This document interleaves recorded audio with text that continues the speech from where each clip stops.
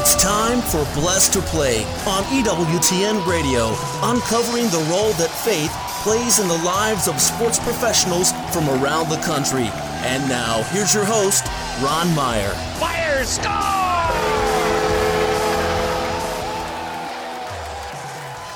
My guest today is a returning guest. Luke Vercollone had quite a career playing at the professional soccer level. He played for the New England Revolution, the Charleston Battery, the Richmond Kickers, and the Colorado Springs Switchbacks. That adds up to 15 seasons of living out his dream, playing on the pitch. So we'll talk to Luke about his soccer career and what he's doing now. He's helping the pro-life cause, and we're going to talk on how he's influencing to save some lives through Save the Storks. I'd like to welcome my good friend, Luke Vercollone, to Blessed to Play. Luke, great to talk to you. All right, Ron, awesome to be here. What an honor. Thanks for having me. So the last time we chatted, you were, in the grind, so to speak. You were playing for the Richmond Kickers, and I think we were there for the better part of 6 seasons and did quite well. And then you went to the Colorado Springs Switchbacks, and I think these are the best 3 years, looking at the stats at least, of your soccer career. You had 104 appearances and 28 goals, so you found the back of the net quite often.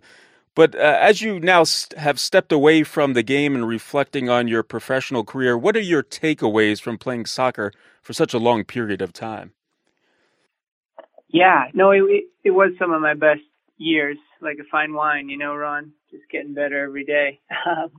But my takeaways are, it's a passion, something I love, but at the end of the day, you'll never get fully satisfied through something other than God. I think about the St. Augustine quote, you set our hearts for you, O Lord, and they remain restless until they rest in you. And so I had a lot of great experiences with soccer. It was an awesome career and a blessed lifestyle. And then when it was time, when the Lord called me away, those blessings haven't stopped. So God is good. So talk about some of the things that you've learned from just competing at a high level. And it is a grind because long bus rides and different cities, and you're constantly practicing. You have to make sure your body's in top physical condition. You're always aware of your nutrition. So it's a very disciplined lifestyle, and it is a grind, so to speak. Did it wear on you after all those years, or did you just fill up with passion because you love the game so much? Yeah, that's a good question. I mean, at first, you develop those habits early on, even as a youth. So I played ever since I was like 5 years old. Then you play more and more competitively, and then, throughout college, at least that's the system here in the U.S., you better have those habits established, otherwise you won't make it in the pros. So, you establish those habits of hard work and discipline and perseverance and grit and determination and all those great virtues that can transit both on the pitch and off the pitch.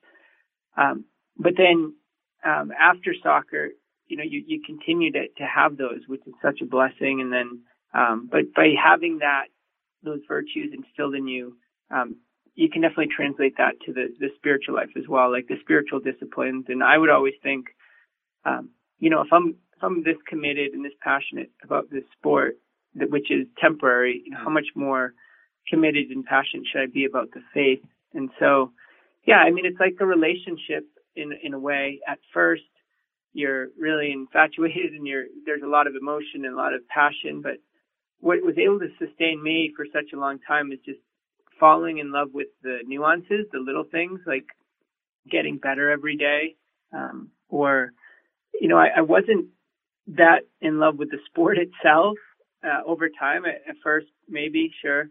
But I was more passionate about winning, about getting better, about improving myself and being an example, being a witness. So when I could find joy in those intangible things that had nothing to do with the sport, that really allowed me to have a sustainable career. And you mentioned fine wine, and you were like fine wine because you had your best years at the end of your career, and you were at the top of the game, and you went out on the top of your game. I want to talk about those years with Colorado, with the Switchbacks. I mean, you ended your first season with 14 goals and 9 assists, and then you were announced to the United Soccer League All-League team, and 28 goals in these 3 seasons. So your skill set's supposed to erode, Luke, but you got better. So what happened in Colorado where you had this renaissance of sorts?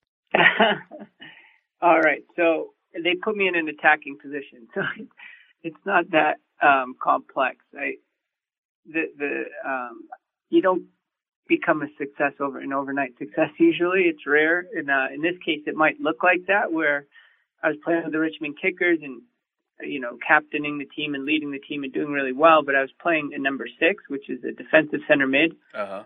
And when I came to the switchbacks, they put me out as the number 10, which is an attacking center mid, very attacking position, which I didn't have a lot of experience in, but I really embraced and adapted well. So, I was adaptable and I was talented enough to transition into a new position from a defensive-minded position to attacking-minded position. So those stats did start to add up. So I give that a lot of the reason behind my continued improvement in recognition and stats, but it was just every season, just continuing to get a little bit better over time and staying healthy. And by playing more games and more practices, I'd get better and better. And then when I'm put in that opportunity at an attacking position, then it begins to show. So, yeah, which made it harder to step away because I knew, physically I was still there and I was playing some of my best soccer, but, the time had come for me to step away and then I did that. But yeah, definitely some continued improvement. Yeah, and certainly had more goal-scoring opportunities, but you still have to find the back of the net and did quite well. Blessed to play Ron Meyer. Chatting today with Luke Vercollone, and that is an Italian last name, folks, if you're wondering.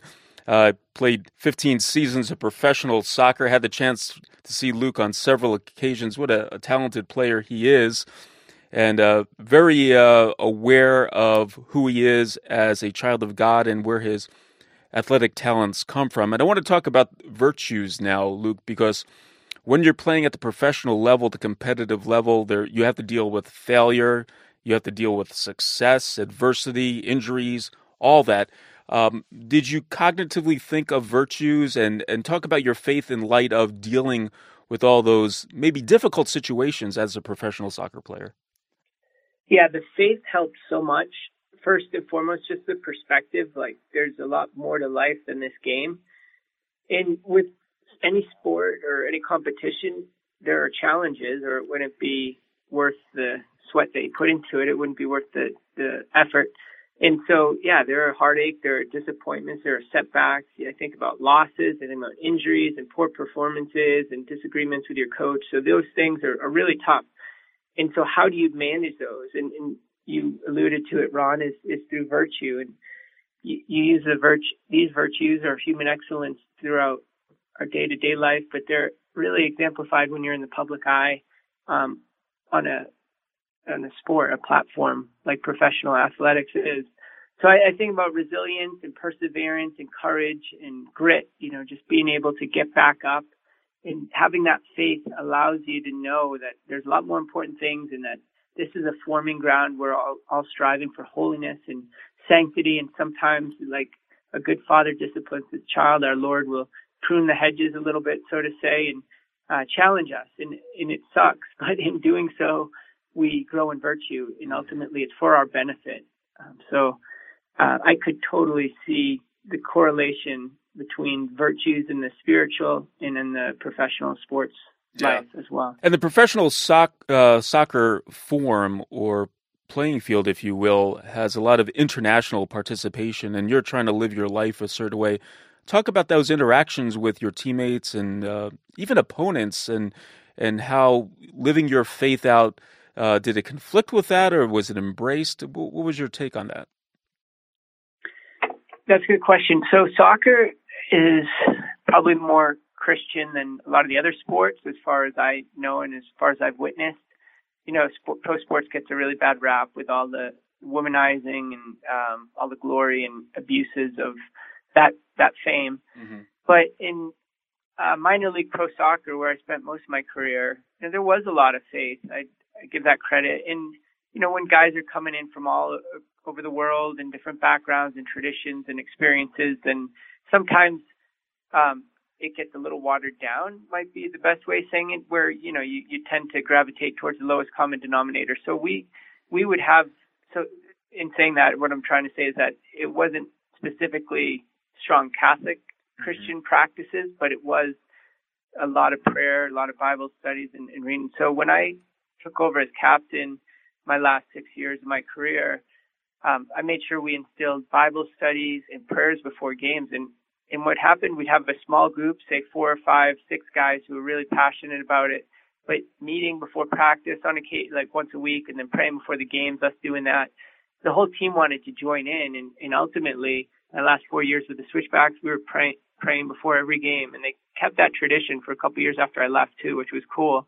I don't think they're still doing it, but they still do have the chaplain and a Bible study, and it was cool. Like it wasn't like super deep faith per se, but it was really good fellowship, and it was great to pray together and be that witness in the locker room. Luke, I want you to talk to parents out there because I know soccer is growing at the grassroots level phenomenally. I think it's the fastest growing youth sport in America.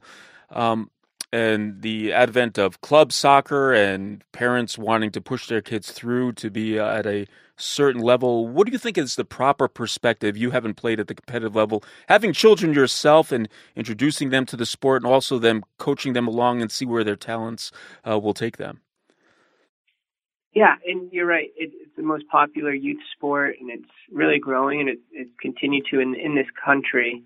We have a ways to go compared to the international scene, but hopefully we're making steps in that right direction. But if I were to give advice to parents listening in, I would encourage them to focus on the process, not necessarily the results. The results come from the process. So if you can focus on developing those virtues and those habits and having the right expectations as well. And that goes hand in hand with the process. So while you're, maybe your child has a goal or a dream to play professionally or get a scholarship to college, and those are awesome goals, and encourage that, but have more of the emphasis be on the disciplines, the daily disciplines. Are they getting to practice early and working out a little more on their own or staying late and, not necessarily comparing themselves against their teammates or the other team, but more about their own progress and really enjoy that process and fall in love with that, because that's going to produce the results. So that would be my advice to parents. And often it sounds simple, but often you see the opposite. You see the parents like comparing stats or like, is this coach here watching, or did I get that on video to pass into the recruiter? But and those aren't bad things, but the emphasis and the priority needs to be on, are they getting better every day? Are they motivated? Is this something they want to do? And if they are getting better, if they got a good coach and a good environment and they're motivated and working hard and putting in the time and they're continuing to improve, then those results happen. And that's an important mindset, because it's very rare to get a college scholarship or to play professionally, but it's not like you lose everything when you don't, because you develop virtue along the way and experience that helps you throughout life. Yeah, some good words there. All right, let's step aside. On the other side, we'll talk to Luke Vercollone about his involvement and participation with Save the Storks. Luke Vercollone is our guest, professional soccer player, when Blessed to Play returns after this.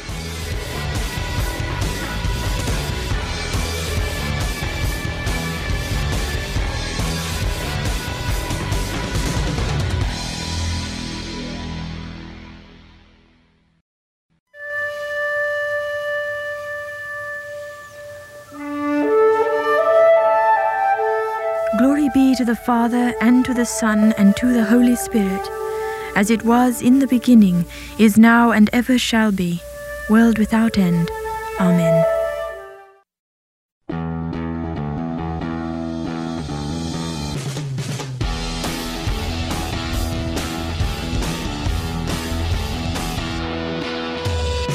Welcome back to Blessed to Play. Ron Meyer joined today by Luke Vercollone. If you listen to the first half of the show, you know that he has a talent for the game of soccer, of football, as they say in European nations.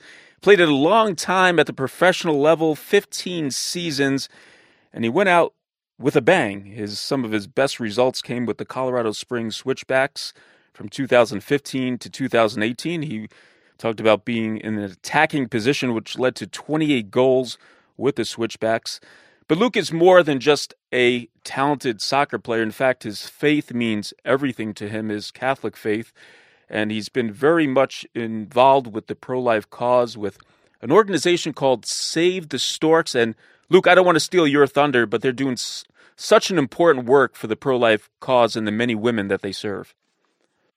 Absolutely. It's such a blessed opportunity for me to work with this ministry. I've stepped away from the game to do this. I left pro soccer to do pro-life ministry full time, and God just put it on my heart. I was volunteering with Save the Storks while I was finishing my last season as a pro with the Switchbacks, and I had my last game on a Friday, and I started with them on a Monday. So there really wasn't much break in between, but it was just on my heart, and I couldn't say no to that calling, and it's been such a blessed career here in the pro-life ministry ever since leaving. I left one passion to go to another, and it's not easy. You know, it's not all sunshines and rainbows, especially in the pro-life where there's spiritual attack with the enemy really focused on this evil, the evil of abortion, you know. So there's challenges at times, but I just can't be more grateful to where the Lord has led me now.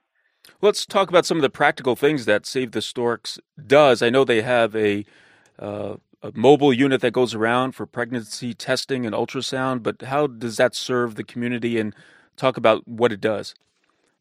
Yeah, so that's what we're most known for. So a 10,000-foot view, generally, we serve pregnancy centers, and we help them we partner with them and help them with all sorts of amazing free services like fundraising, marketing, donor development, leadership training, amazing stuff. We do a free conference for a lot of the pregnancy centers we work with, and all sorts of great stuff. But we are most known for our mobile medical units, Ron, what you were just mentioning, where these big, beautiful mobile vehicles that have ultrasounds on them, along with a big screen TV and speakers, surround sound speakers, so the mom can hear the baby's heartbeat and they can see their baby on the ultrasound. And we park out in front of abortion clinics.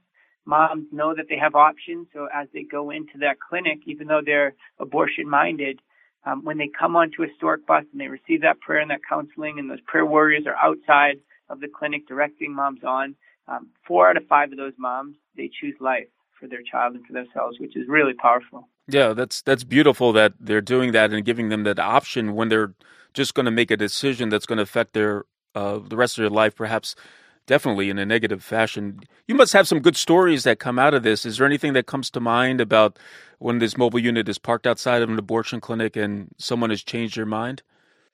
Yeah, dozens and dozens of stories. We hear them every day. One thing I didn't share, though, we currently have 65 of these mobile medical units across the country, wow. And we're hoping, through the grace of God, this is our 10-year anniversary, we're trying to hit 100 this year. So we're trying to build and produce about 30 stork buses in just this year. So really incredible what God is doing through this ministry. But some of the stories that come to my mind, I think about a couple. They weren't married, but they were dating, and the husband is being pressured to abort, and from his parents, and then the boyfriend, and then the girlfriend, she was just really not knowing what to do, and they're on the stork bus, and then they do the ultrasound and they see twins, and the boyfriend was a twin, and he just dropped everything and just decided from that ultrasound right there on the spot, like, we are gonna parent these children, and he has, and they both have, and that was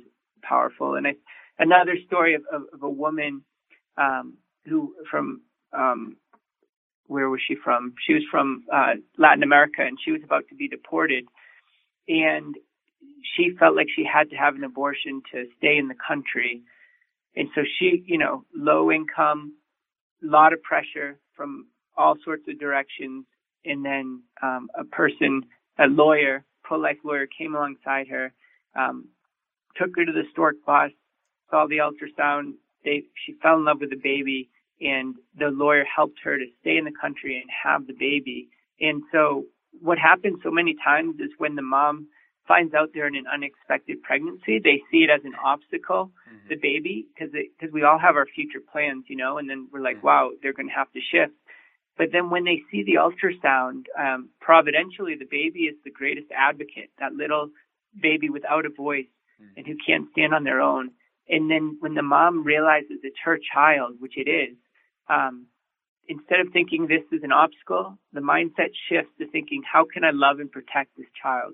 So we want to be able to show as many ultrasounds to the front line, to these critical situations, to the moment of decision. Bring these ultrasounds right to the moment of decision. And another story that comes to mind is just the impact of these buses in front of the abortion clinic where there's prayer warriors praying outside and directing moms on. We've shut down abortion clinics, and through the grace of God, it's a really powerful ministry. Yeah, and this is work at Ground Zero. We always, a lot of times the pro-life issue is more politically, get more news about that, but the work that they're doing here at Ground Zero and changing lives literally right before they make a very tough decision that's going to really affect their lives negatively. Save the Storks is doing some great work. Go to SaveTheStorks.com to learn more. Luke, I want to transition into your work also reaching out to men. And athletes have a pulpit because, men like sports and they certainly listen to professional athletes. You have a platform. And you're using this platform to encourage men spiritually. Why don't you talk a little bit about that? Yeah. Definitely. It's a calling as well. And we started this ministry called Inferno 4.5 years ago. It's a ministry to men here in the Diocese of Colorado Springs. We do outreach events, we do small group, and we do some discipleship as well.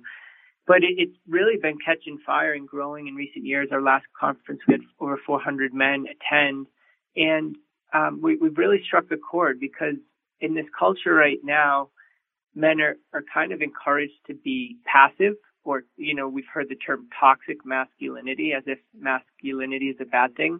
And there's been a lot of isolation, and there's been emasculation. So there's a real need out there. And as we get together as men and we can see how it enriches our spirits, it's really attractive and encouraging. And more men are drawn into these small groups and these events that we put on. And it's cool to see the Holy Spirit really setting this city on fire, getting these men's heart lit up, and a lot of them start their own small groups, and we just see the spiritual multiplication because there's a great need. And I always say that the God of the universe chose to transform the world through a man by sending his son and to go camping with 12 other men for 3 years. And you know what? It actually worked, as crazy as that sounds. So it's not about winning the vote, a numbers game. It's not about getting 51%.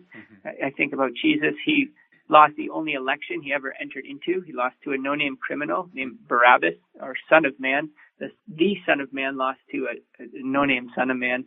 And so we're not always going to win elections, but the culture will be won in the confessional booth and not the election booth. And we really believe that these small groups, one soul at a time, encouraging each other, leading our families, strengthening the church will really transform the culture. And that's what I've been excited to be a part of as well. Yeah, some good words there. And I think men are tired of being sick and tired. So if you were to boil down some of the 3 challenges or detriments of being a male in our society, or what's keeping men from having this healthy masculinity, what would you say they would be?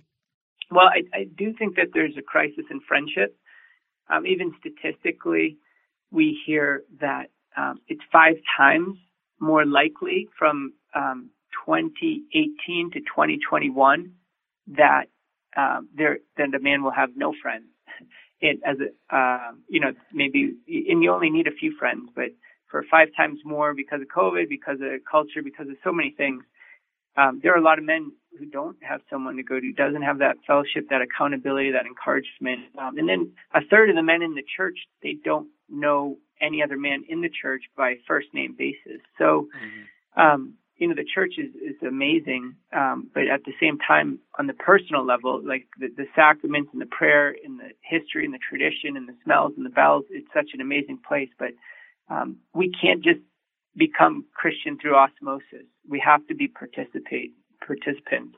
And so the faith is always at risk of being lost at every generation. And so this generation needs to fight for it. We can't just passively sit by and say, I check those boxes, my kid goes to this class, but we need to be actively participating. So I think passivity, I think friendship, and lastly, I'd say prayer. I'd say we need to pray more. It's all God, it's all grace, it's all the Holy Spirit. And when we can tap in, that's another thing that really takes us away from prayer, is just the busyness of our lifestyles today. And I'm guilty as well, for sure, with smartphone and social media and accessibility 24/7. So we need to shut it all down and pray, as Jesus would go off in a deserted place often, especially before he would do any public miracles or any big decisions. So yeah, we need to pray. We need to have that fellowship, and we need to be proactive and active and no longer being passive on the sidelines.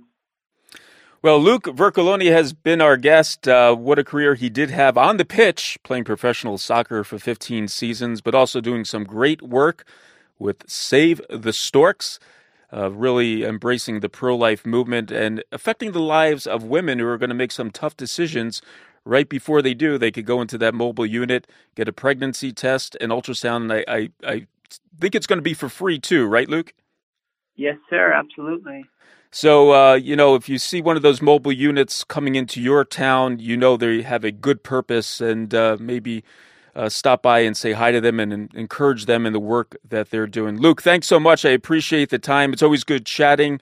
I wish you all the best with Save the Storks and Inferno, and thank you for joining us here on Blessed to Play. It's been a pleasure, Ron. God bless you, man. Hey, Blessed to Play fans, check us out on the web at www.blessedtoplay.com. That's blessed, the number 2, play.com. You could like us on Facebook. Hit us up on Twitter at Blessed to Play. For Luke Vercollone, I'm Ron Meyer. We'll catch you next time right here on Blessed to Play. You've been listening to Blessed to Play with host Ron Meyer on the EWTN Global Catholic Network. If you have a question or comment about today's show, feel free to email us at info@blessedtoplay.com. That's blessed, the number 2, play.com. You can also connect with the show on the web at www.blessedtoplay.com. Again, that's blessed, the number 2, play.com. Join us again next time for Blessed to Play on the EWTN Global Catholic Network.